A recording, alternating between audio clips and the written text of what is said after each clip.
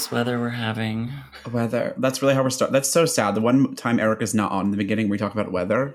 I mean, what's whiter than that? She's not that important that we should be talking about weather while she's on. we I'm actually mad right now. We literally have no culture without her. Well, happy Black History Month. It's true. Today is the first day of Black History Month. And, I saw a lot of posts on Instagram saying happy Black History Month. And you know what? I chose not to post today. And it's not because I don't think that we should celebrate Black History Month. Wow. Black History Month. What is happening? Oh, Lord Jesus Christ. It's not because I don't think that Black History Month is important. I was just so tired of seeing all of the same posts over and over and over and designed again without like any meaningful thought about what this month is for. And I was like, all right, I need to, number one, come up with my plan because I didn't plan for anything, but I certainly, if I did, it would have been better than most of the shit I saw on the internet today. You have a month. I do have all month. Actually, you have all lifetime because Black people don't just matter during the month of February. just FYI, everyone.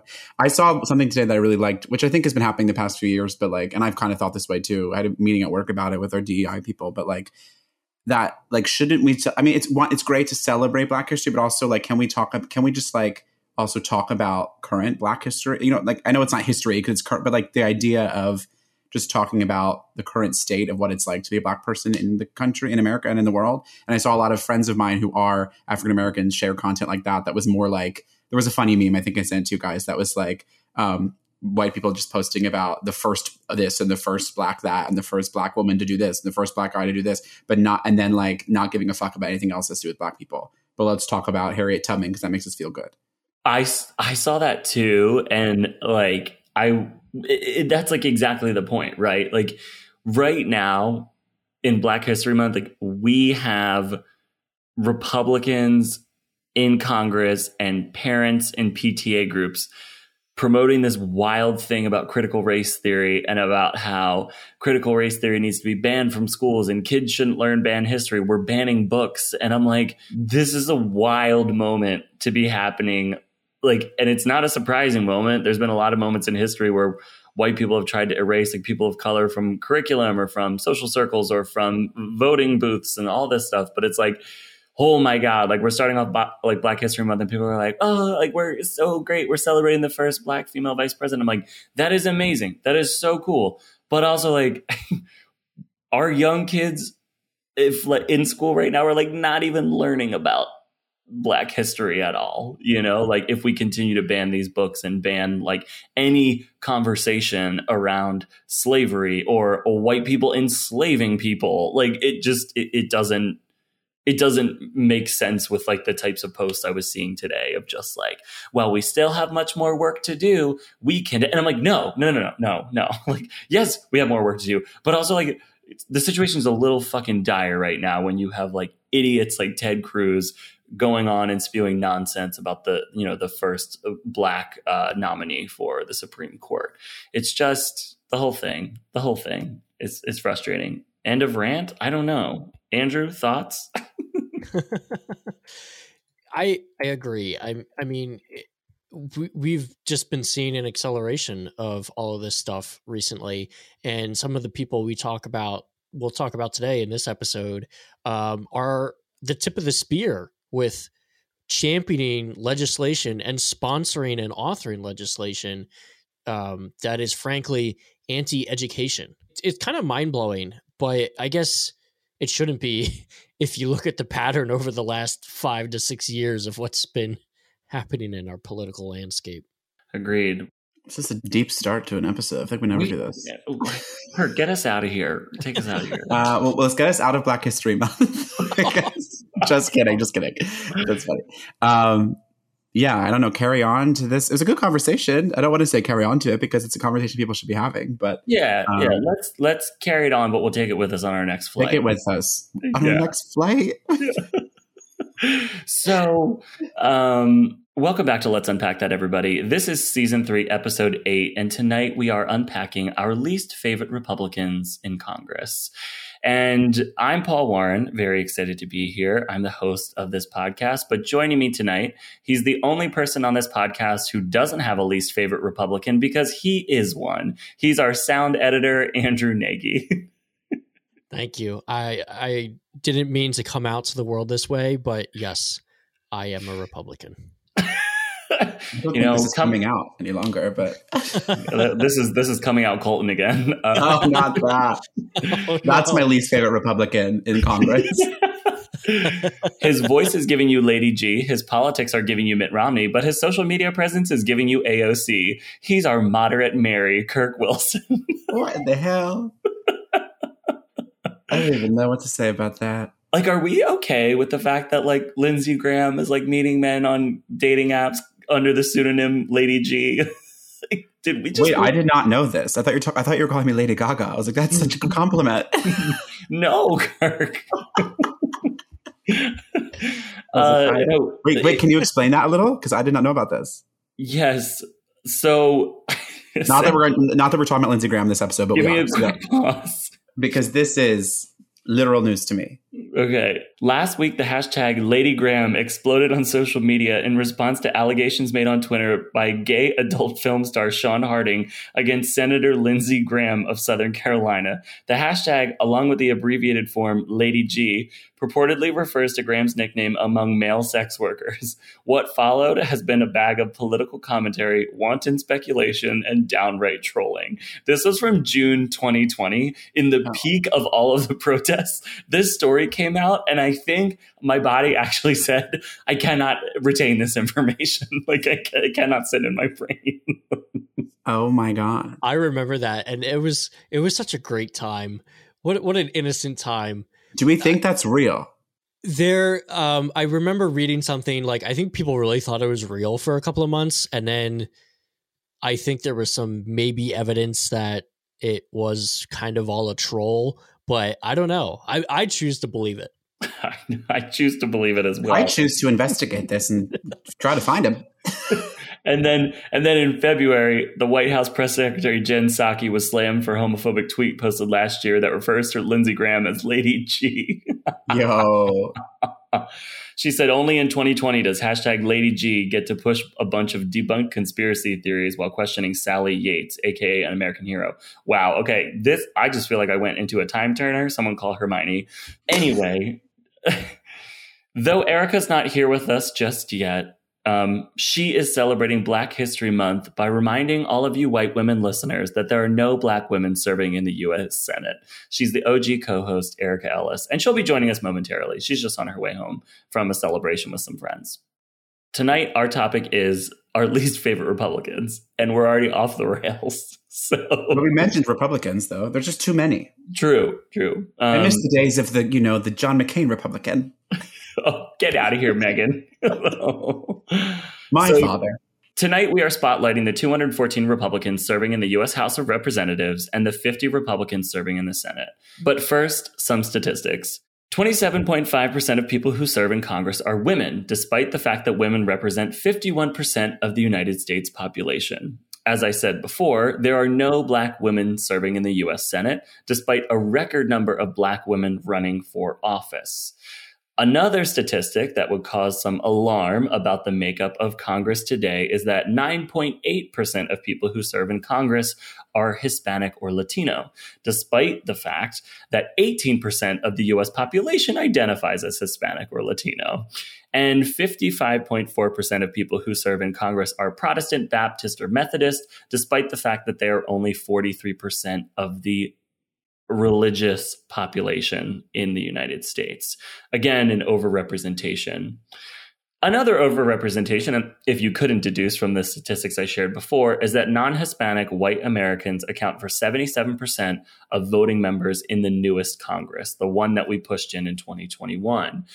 It's a considerably larger share than their 60% of the U.S. population overall, and this gap has not narrowed with time. In 1981, 94% of members of Congress were white, compared with 80% of the U.S. population. So it still remains a massive overrepresentation problem. Our Congress is overwhelmingly white and overwhelmingly religious. I know that probably doesn't surprise many of the listeners of this podcast, but it is important to understand the context of this situation tonight. The Republicans in Congress are overwhelmingly older, whiter, religious, and more likely to be men than women, which means that the people that vote for them also tend to be older, whiter, and more religious too. And unfortunately for a lot of us, the policies that they put in place are not necessarily representative of the people that vote for them, that they represent, or the nation as a whole. So tonight we're unpacking our least favorite Republicans in Congress. We're going to look at the bills they support, how long they've been serving, and what, if any, redeeming qualities they do have. And these aren't going to be your Ted Cruz's, your Mitch McConnell's, your Josh Hawley's, or any of the other people we tend to complain about in Congress. We're going to try to cover some of the other people that we talk about a little less. So welcome back to Let's Unpack That, your weekly podcast where these four queer or questionable millennials come together to talk about the things that are at the top of our mind through the lens of anxiety, depression, and everything in between. We're going to take a quick break, but when we come back, our least favorite Republicans in Congress.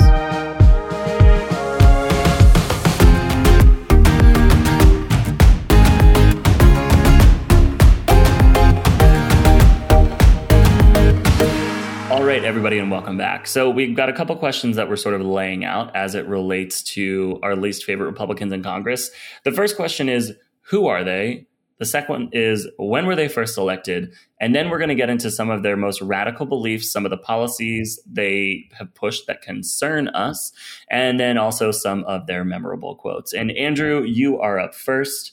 And I know we've talked about this one on the podcast before, but she always gives us a reason to. So who are you covering tonight? My girl, Marjorie Taylor Greene. Mommy. She really is the gift that keeps on giving. Like, I don't think a day goes by that she does not do some silly shit and isn't in the news, which is exactly what she's trying to accomplish, and she's doing a bang-up job at it. But she's not somebody who has a long history of politics. She's part of a new school of politicians that have cropped up over the last couple of years.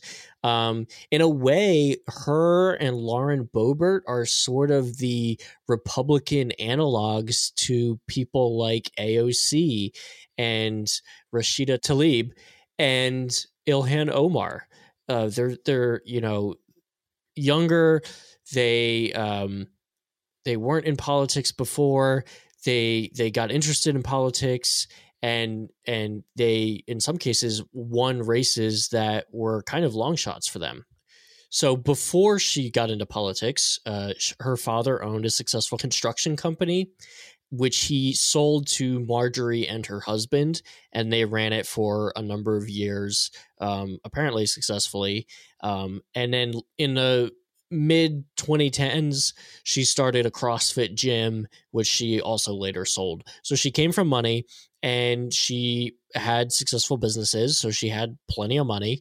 And she originally ran in the 6th district in Georgia in 2019, where she lives.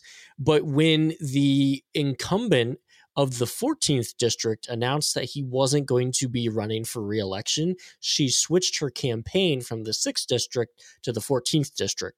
Now, she doesn't live in the 14th district and never has. The 6th district is a much more affluent district. The 14th is one of the poorest in Georgia. She, of course, is very, very affluent, very wealthy, and she switched to this other district, which is technically carpetbagging, but it's not illegal in the state of Georgia. The state of Georgia just requires that you live in the state. It doesn't matter if you live in that district. So she switched her campaign, and she handily trounced her Republican opponents in the primary by a very wide margin. And then she easily beat the Democratic candidate because he withdrew shortly before the general election. And depending on how you look at it, you could make an argument that she basically bullied him out of the race. His name was Kevin Van Austdale, and I don't think he really had a shot anyway, because Georgia is heavily gerrymandered in favor of the Republicans, and he just didn't really have what it takes to beat somebody like Marjorie Taylor Greene, who was just an insane person. So some of her most radical beliefs are, I don't even know where to start. I mean, like, if you had a dartboard of all the radical beliefs out there and you threw a dart, you would hit something she fully believed in. You probably hit Antifa and then something else. Oh, I mean, she's so far beyond. She's just like this cartoonish stereotype of the current far right of the Republican Party. She's like a female Alex Jones in a way. She says that, like a lot of us, she became politically engaged in 2016. And in 2017, she started to write for websites like American Truth Seekers, which is a conspiracy news website, and Law Enforcement Today, which is a fake news website. She wrote dozens and dozens and dozens of articles. In this time period, it's kind of weird. Like, I think she'd already sold her CrossFit gym, and I think she still had some ownership stake in a construction company, but she wasn't actively working there. So she had tons of time on her hand, and she was just writing these articles. And she was believing and espousing views from everything from QAnon to Pizzagate and other insane conspiracy theories like Hillary Clinton killing everyone from former aides to JFK Jr., George Soros being a Nazi and running the world, 9/11 trutherism, the Las Vegas shooting, just to name a few. I mean, if it was out there, she probably believed in it. She has written about believing that Obama was secretly running the government even after he left office. And of course, she was the Congress member who on national TV brought up the whole Jewish space laser starting California wildfires conspiracy theory. In general, if it is far right, anti-Semitic, anti-democratic, and just plain evil, she believes in it. And I truly believe that she believes these things because she's just way too fucking earnest about it. I don't really think she's a grifter in the way that a lot of these other Republican people are. I think she is a true believer of this stuff. And spending all that time on the internet and getting radicalized before she ran for office is really what seems to have shaped her beliefs. I think she was already pretty far right in her thinking, but that seriously pushed her over the edge. She has kind of pulled back from a lot of this stuff now. Like, she won't publicly talk about QAnon, and she won't publicly talk about like some of these things. She alludes to it, but I think that's more that there's people in her administration that have told her, hey, you got to knock this shit off. So once she was elected, they kind of pulled back on some of those things, but she still believes it all. Her press people have told reporters that she has denounced that, and reporters just, repeat that, but it's not true. She's never actually come out and denounced any of this stuff, so she still believes it.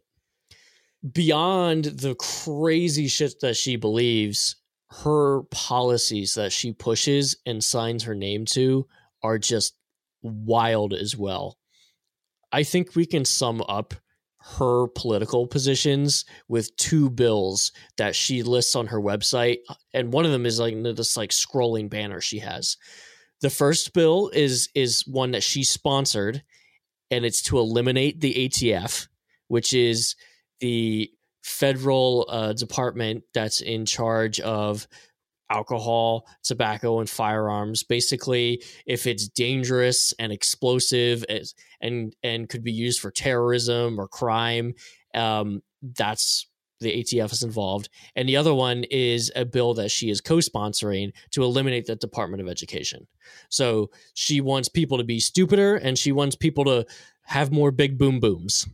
Beyond that, her website lists a whole slew of pro-Second Amendment, anti-immigration, anti-choice, anti-trans, and anti-education and CRT legislation. I mean, if you read her legislation page, it's just every single bill that involves any of those things, that's what she supports. And she doesn't have any legislation for anything remotely positive, like infrastructure or jobs or helping people really in any way with their lives. It's all this stuff about just negativity and anti this and anti that. If it is toxic and hateful, she supports it.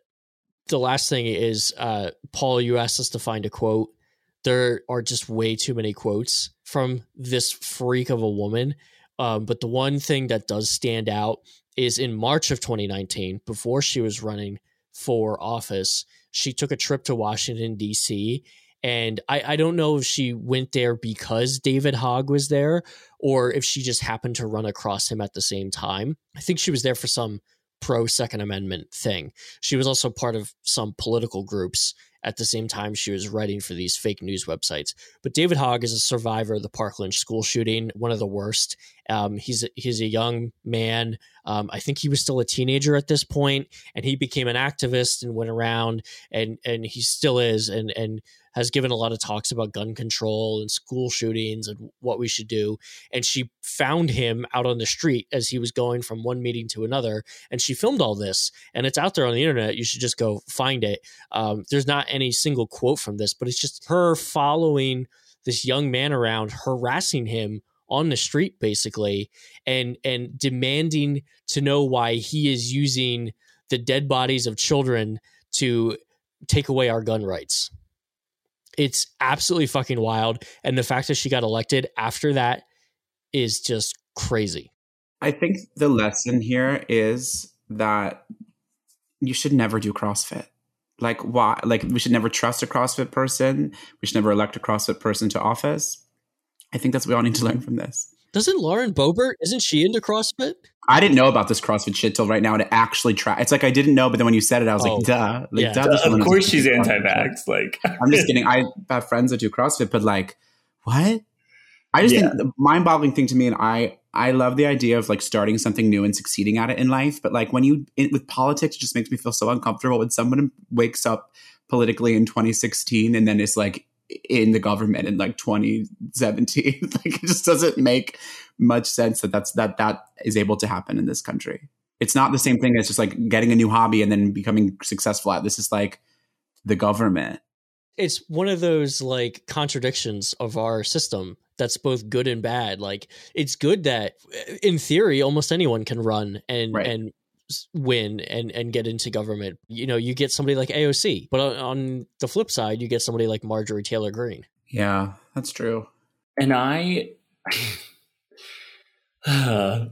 you so did your research on her, and I think it just like sets the tone for like how terrible the rest of them are, because what does she do all day? Like, she doesn't have any committee assignments, right?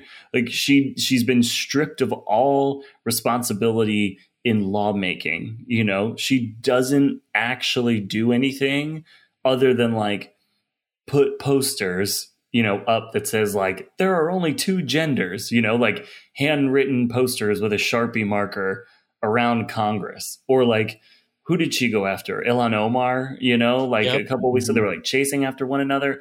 Like, what does this person do? She's certainly not fighting for her constituents, right? Like, but they view her as a hero, or not all of them, I shouldn't say, but like a lot of them probably view her as a hero because it's everybody's biggest goal to be canceled by the left and use that as a fucking rallying point for forever. Well, I think pathetic. What she is doing is what they wanted her to do, which is not to go and sponsor boring bills about everyday things and, you know, go through the democratic process. I think she was elected because of who she is, because they want her to sort of be a female version of Trump.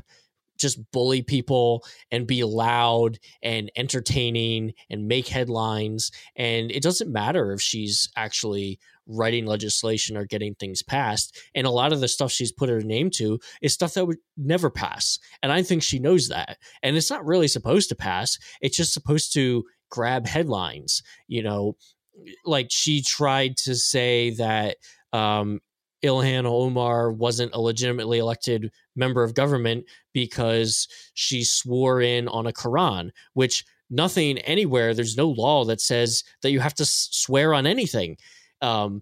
People just traditionally swear in on the Bible, of course, because that's the history of our nation. But she was trying to say because it was on the Quran, she wasn't, you know, that was one of her vendettas. And she has a vendetta against Maxine Waters. She has two pieces of legislation to try to remove Maxine Waters from government, only because she realized it would grab headlines. I guess she could have picked anyone on the Democratic Party, but, you know, it's just shit to stir the pot. That's all she's there to do. And she's doing a great job of it.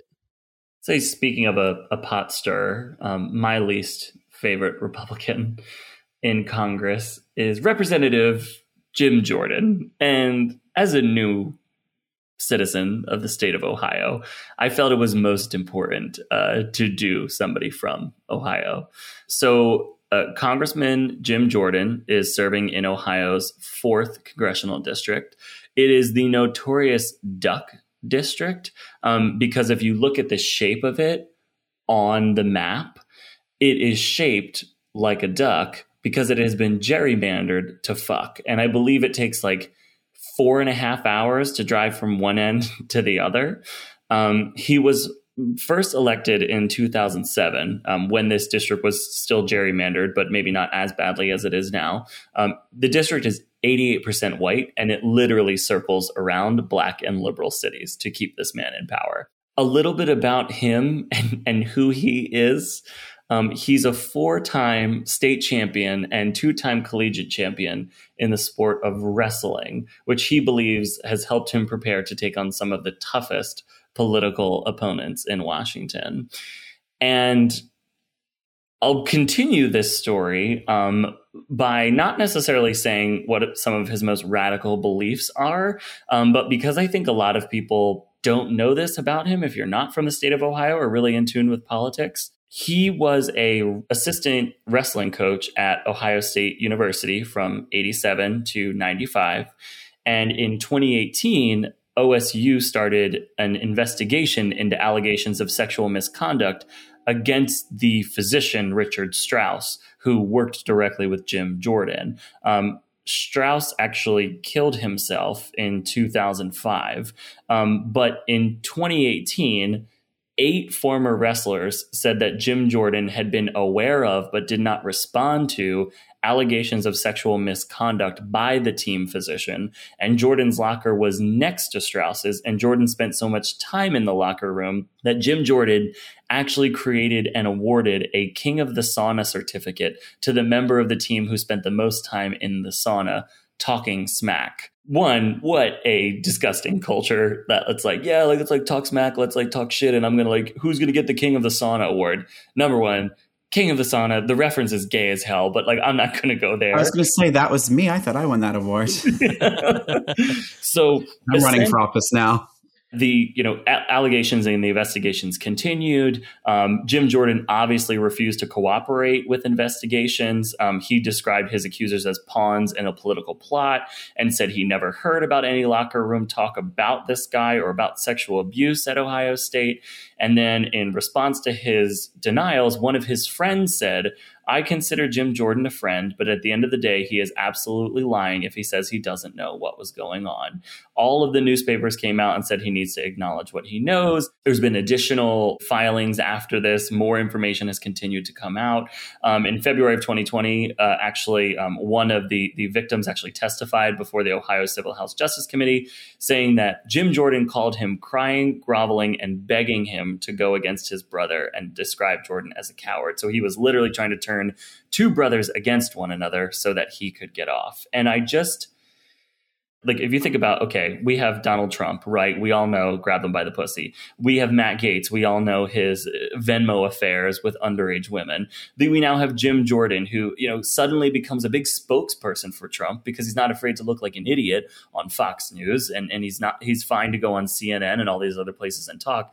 Like, this is a man who knowingly aided and abetted like sexual assault, right? And for 8 people to come forward and share this information just frustrates me to no end that like these people also get the benefit from all the QAnon conspiracy theories that like Hillary Clinton and Joe Biden and all these, Democrats are like pedophiles. It frustrates me. But that aside, some of his obviously more radical beliefs, he obviously supported the big lie. He does not believe that Joe Biden should be the president. He has said that over and over and over again and continues to capitalize on that. In addition to that, he frames himself as somebody who is going to take on the tough opponents of Washington. He's going to clean up the swamp. And so I decided to do a little bit of research into the top contributors of his campaign. And No surprise that the number one contributor is the Koch brothers industry, of course, because how couldn't it be? They contributed $21,000 to his campaign. The House Freedom Fund, which is a political action committee that he is involved in himself. We also have Pfizer in here. We have Comcast in here. We have a petroleum company. Google contributing to him, but I'm sure he preaches about big tech. The national auto dealers, we've got gun rights, we have AT&T, we have Deloitte, we have beer wholesalers, wine and spirits wholesalers, UPS, Western Mutual, Texas Children's Hospital. What the fuck is Texas Children's Hospital doing contributing to somebody in Ohio?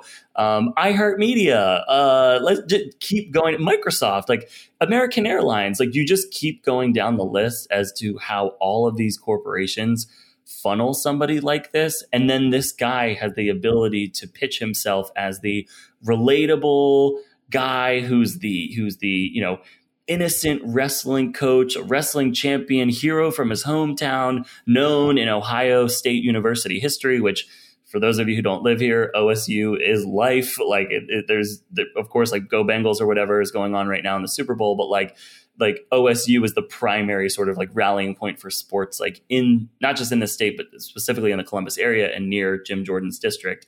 And this guy gerrymanders his way into power by canceling out the vote of Black people, gets exposed for sexual assault, like taking money from corporations like left and right, and then becomes Trump's lapdog during the Trump presidency. And I find this particular person so frustrating because kind of like Marjorie Taylor Greene, as Andrew mentioned, it's just like he'll go anywhere and go as low as he needs to go in order to stay in power. Unlike Marjorie Taylor Greene, though, I'm not sure this guy actually believes the stuff that he says. This guy's got a master's degree in education. He's got like some other advanced degrees. I think he's technically has a master's in law or a law degree, I guess I should say. Like this is a guy who like actually is highly educated and is like could have had a really successful career as an educator and as a legal professor, but like just chooses to, whether he's guilty of all this covering up of sexual assault or not, like he chooses to like spend his time just capitalizing off the Trump base, taking money from corporations, and then spewing nonsense on the news because he's still a palatable member of the Republican Party, where Marjorie Taylor Greene is never going to get interviewed for CNN, right? Unless it's on some insane show. Memorable quotes. Well, a couple weeks ago, the House Judiciary Committee, which he oversees, tweeted that if the booster shots work, why don't they work? Pretty memorable in recent weeks, outright denial of science, I would say. He also said, someone is going to have to explain to me at some point how raising taxes on job creators is going to help create more jobs. Again, the corporatist sympathizer through and through. I think a lot of people know that if you tax the hell out of corporations, they will have to fire workers. But there are companies that are paying zero taxes right now. It's about creating a more fair and equitable system. This guy just doesn't understand that. And I think he's a creep. Around here, they call him Jim Jordan, GYM, to nod to his sexual abuse cover-ups in the past. Don't have a nice like button or bow to put on this, other than I just think he's a piece of garbage. And he's my least favorite. He's also like the smarmiest. You know what I mean? He has a very punchable face. Very punchable face. Very punchable face. We're going to go to break. And when we come back, Erica will join us.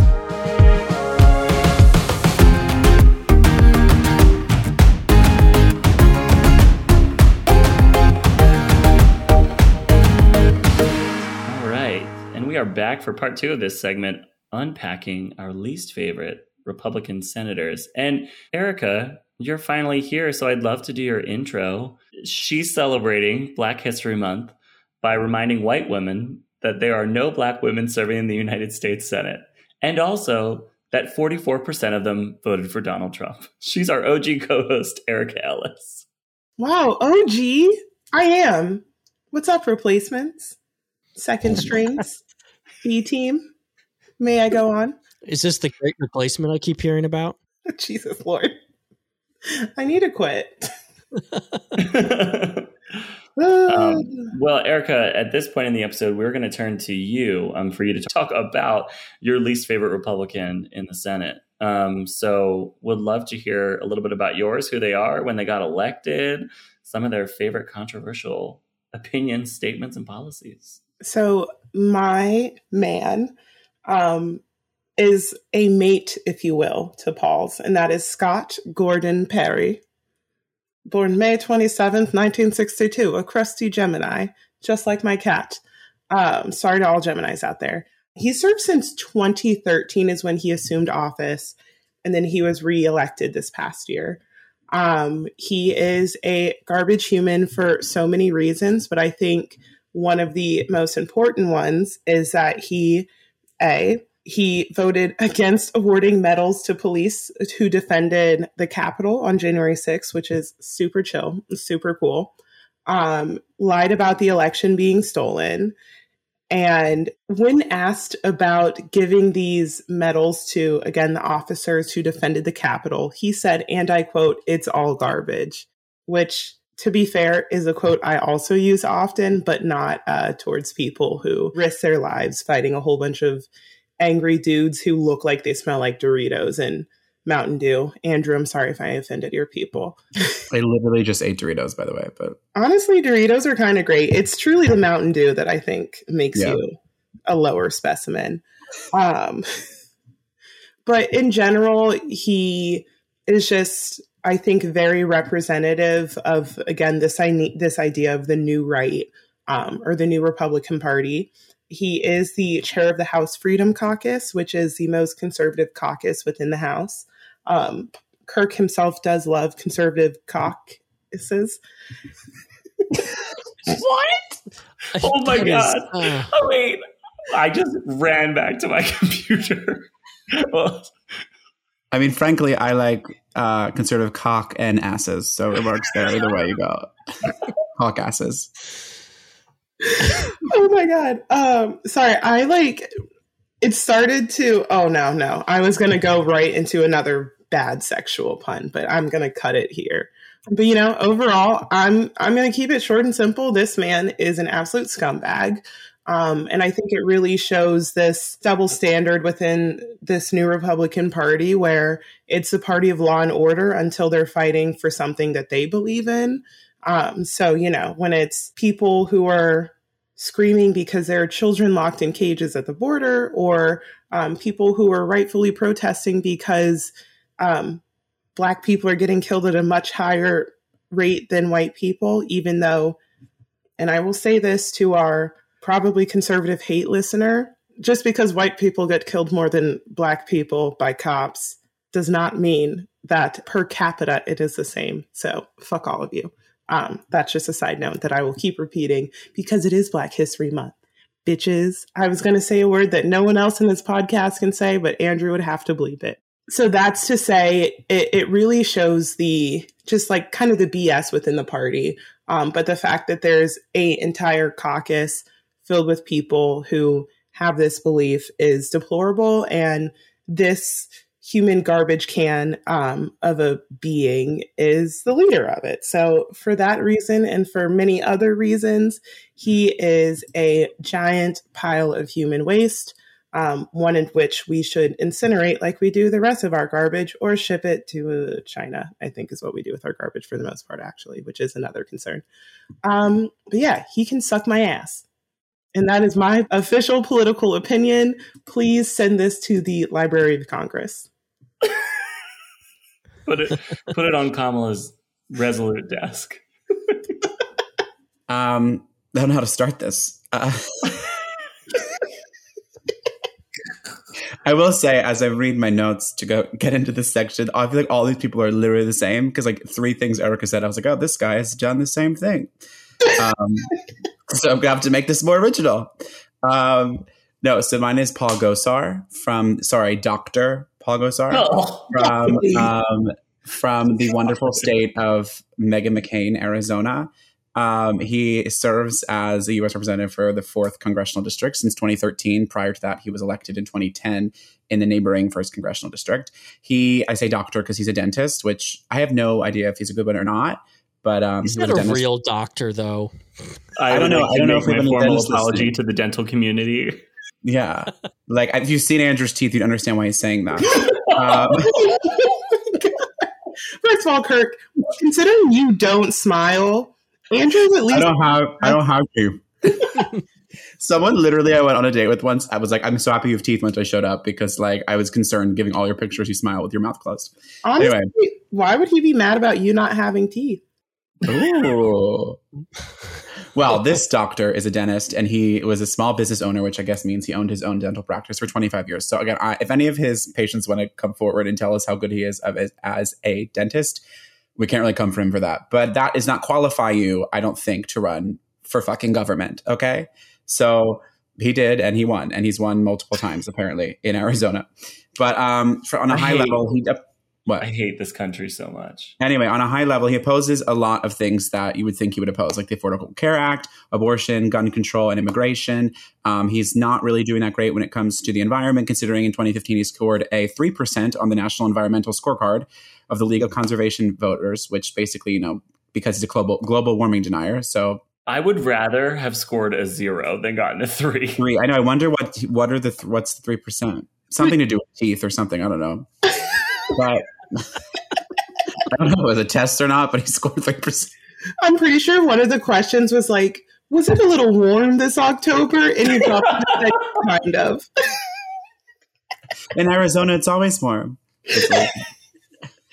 Well, obviously, given all of the stances he has earned more than 90 endorsements from former President Donald Trump heading into the midterm elections this year. He actually just attended a Trump rally, which I don't know why those are still happening, last month. And he was a guest speaker and spoke at that.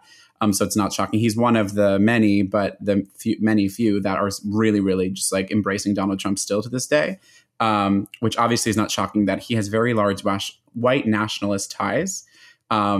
I'm sure some of you will remember some of this. This is kind of the only reason I knew who he was prior to this upcoming year. He's the congressman who told us in 2017 at the Unite the Right white supremacist rally in Charlottesville, Virginia, I'm sure you all remember that, was really a left-white plot masterminded by Obama sympathizers to make Donald Trump look bad.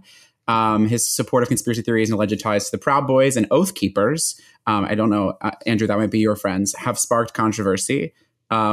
And then one thing he did say about January 6th, he was a big denier of that. Well, not denier. He was a big outspoken supporter of January 6th. Until this day, I think there was something came up this past month as well, where he's still talking about January 6th and then obviously still supporting the lie that Donald Trump won the election. But he calls it the phony January 6th committee's partisan witch hunt continues as they have now set their sights on young conservative Christians like Nick Fuentes. I don't know if anyone here knows who Nick Fuentes is, but he was one of the people who was in Charlottesville, who was a neo-Nazi, who he attended last February at a counter CPAC event. He attended it with his special guest was Nick Fuentes, and they had a conversation together, again, who is a literal neo-Nazi. So I just want to interject to say there is absolutely no defending having any association with Nick Fuentes. Yeah. And multiple people that we have talked about tonight and in this Republican New Right like him and have associated with him. So just remember that. Yeah, I mean, he literally, Fuentes said, I think when he followed up with Gosar at that event a year ago in February, which was post January 6th, he called the Capitol riot as awesome and arguing that if the U.S. loses its white demographic core, then this is not America anymore, which is almost like a poem, actually. But this is who this Fuentes guy is.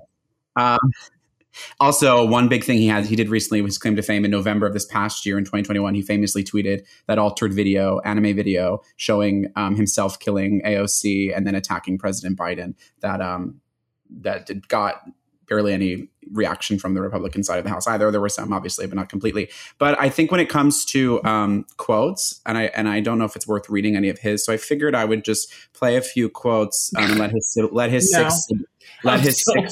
so tired. No, wait. Let his 6 siblings who ran an ad in 2018 to telling his congressional district not to vote for him. Yes. Oh my God, please. Sure, the congressman isn't doing anything to help rural America. Paul's absolutely not working for his district. If they care about health care, they care about their children's health care, they would hold him to account. If they care about jobs, they would hold him to account.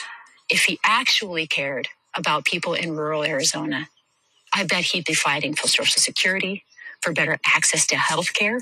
I bet he would be researching what is the most insightful water policy to help the environment of Arizona sustain itself and be successful.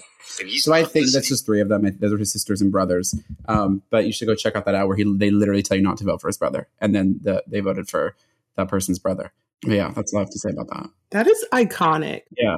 He said they were Hillary Clinton tribal something is what he said about them. And that's why he made this. They made this video. I need to put this into perspective for people.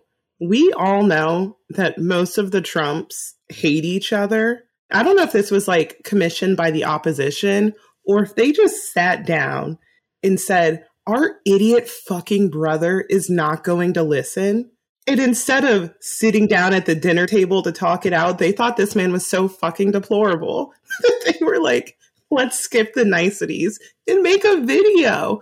That is something that I would do to an enemy like Kirk, not a family member. I'm positive Thanksgiving was awkward that year.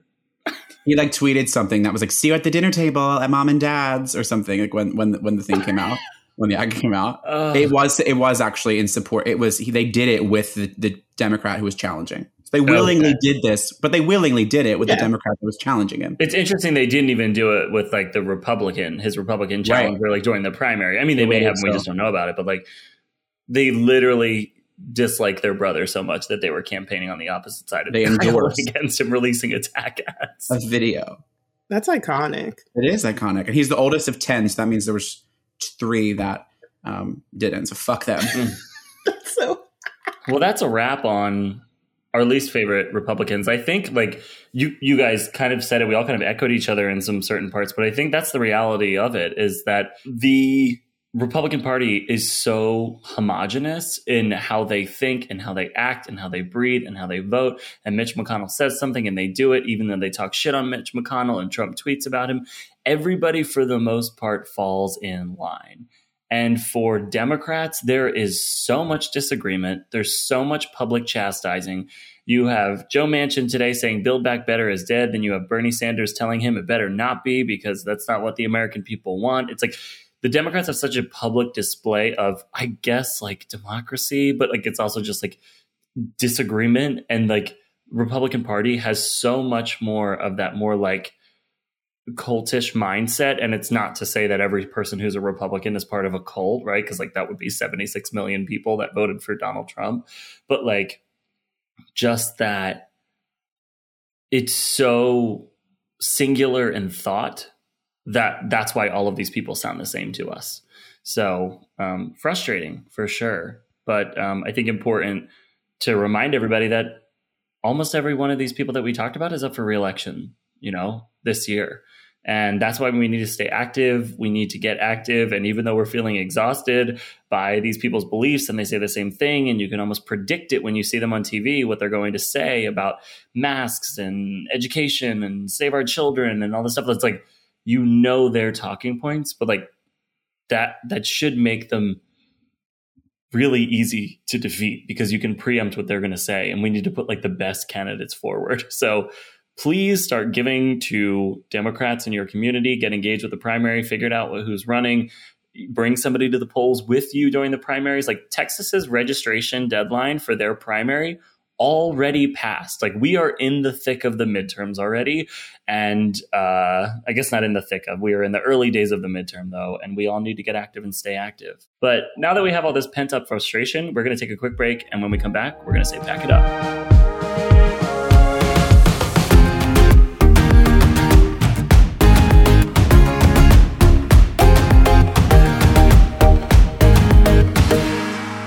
All right, and we are back with our final and favorite segment of the episode, and that is Pack It Up, where we highlight a person, organization, or something in pop culture that needs to pipe it down and pack it up. Everyone is going to go, and I am going to go first because I would like to pack it up to domestic terrorists. And I realize that should be an obvious pack it up. But we are recording this on February 1st, which is the first day of Black History Month. And right now, 12 historically black colleges and universities, or HBCUs, had to close or cancel classes due to bomb threats. That is 10% of HBCUs nationwide that had to close because of bomb threats on the first day of Black History Month. Like, there's not a specific person. I'm grateful to the FBI that they were able to uncover this, warn the universities, and let people know that this could potentially happen. But like, what fucking world are we living in where like there could be mass bomb threats targeted at mostly black schools? And then on the other side, you have people saying, we can't focus on critical race theory. We can't teach our kids that, you know, the racism is bad, like whatever the fuck. It's like, we are just so living in an alternate reality that shouldn't be surprising to anyone, but is so surprising to everyone. And so pack it up to the domestic terrorists who plan these things, and pack it up to the politicians who enable them, because I'm so fucking done. Like, and pack it up to the people who deny that there's issues with race in this country. And I honestly feel like that story is not, I mean, I saw it kind of in passing, but I honestly forgot about it until you just said it. Like, that needs to be more places. Like, what? Like, why is that not everywhere right now? Imagine if there was a bomb threat at like Fox News or CNN. It would be There all was. over. It was everywhere. Yeah, right. It was everywhere. Everyone was like, the Times Square. I mean, as it should be, but like, as should this be, considering it would have been, had it worked, how many people would have been killed? Yeah. Kirk, what's your pack it up? My pack it up is probably somebody that planted one of these bombs, which is not even funny, but there is a person who's parked outside of my fucking house right now to this moment. And I wish I could visually show you what the fuck it is. I'm going to describe it to you. There's a white van that is sitting outside my house that has about like 15 bumper stickers on it. And I hope they can hear me. That I'm going to read some of them. Okay. There is obviously a bunch of Trump 2020 ones, not 2024, but 2020. So they need to get rid of that. Fuck Biden. Socialism sucks. Biden blows. I don't know if they know that like Joe Biden is not a socialist at all, but maybe they think so. I may be politically incorrect, but I am correct. That's what it's going to be on Erica's tombstone. There's two that are actually really fucked up. That one is Black Guns Matter, and it's a picture of a fucking AR-15. And then it's because I'm black, isn't it? And another picture of a gun. Basically making fun of the fact that black people are murdered by guns and with police with guns. They're saying Black Guns Matter. I've never seen that. I don't know, maybe if I'm naive for not seeing that, but I've literally never seen that before. Where do you even buy that? Are you American or Democrat? Which I thought was, kind of funny. And then I'm an American. Your approval is not required. We, the unappreciated, must do the unimaginable and see the unthinkable to protect the ungrateful. Like, these words are so scary when you think about it. Like, obviously they're talking about what they think is terrorists, because there's one on here that's like a dead happy American is a dead terrorist or something, which, like, obviously if there's a terrorist coming towards us, like, would love them to be dead too. But like, you are a terrorist for having shit like this on your fucking van. I mean, I can only assume you're acting like you need to do the most extreme things because, I mean, they're claiming, that when tyranny becomes law, rebellion becomes duty. That's literally saying, if I don't like something and the way that I'm going to take it into my own hands and kill people and fight against it. Like, this is literally sitting outside my house right now. I don't know what to do about it. There's obviously a Let's Go Brandon sticker. There's a Joe and the Ho gotta go in like the Joe and Kamala font. And one says, I am deplorable, which he's right. He is. Someone I know had one of those pins. Sounds like a real snowflake. It's just exactly like the fact that you need to go put that all over your car is bizarre to me. It's like the opposite of what they preach. They need to shout it to the world, I guess. It's bizarre. And they covered their license plate while their car was parked, which I thought was kind of funny. So I guess someone can't write down the someone can't report them or something. If it's out there tomorrow, I bet that's it. Yeah. Do some investigation. But yeah, so pack it up to domestic terrorists that live on my block. Andrew, what's your pack it up this week? I have a personal one, and it's for the people that I work with.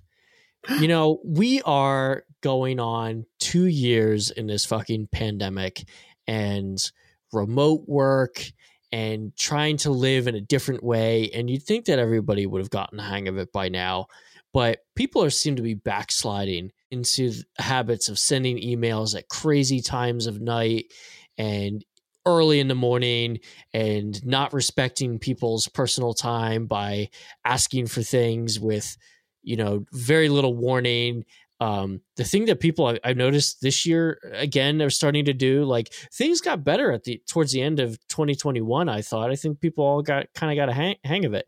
Now I'm starting to get like people firing off random meetings onto my calendar, not talking to me about it, not asking me if I want to be involved in whatever stupid bullshit they have going on, but just fucking meetings showing up for no good reason. And it's always like the next day. It's like 9 a.m. the next morning and it's fucking 3 p.m. in the afternoon, or asking for projects. And they're like, hey, I know this is going to be difficult, but I didn't plan correctly. And now I need you to do something with 2 weeks. And normally this would be like a 4-week thing.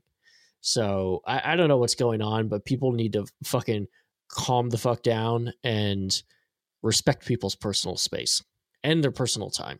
Do you think it's a thing that, like, it's like new year, new you? We've got to, attack these projects, and then we just are like incredibly unreasonable, and then they tire themselves out by the fall. I don't know. I got an email at 9:30 last night asking me to do something by 9:30 that morning, which, like, I didn't start work until 8:50 and I had to go straight into a meeting.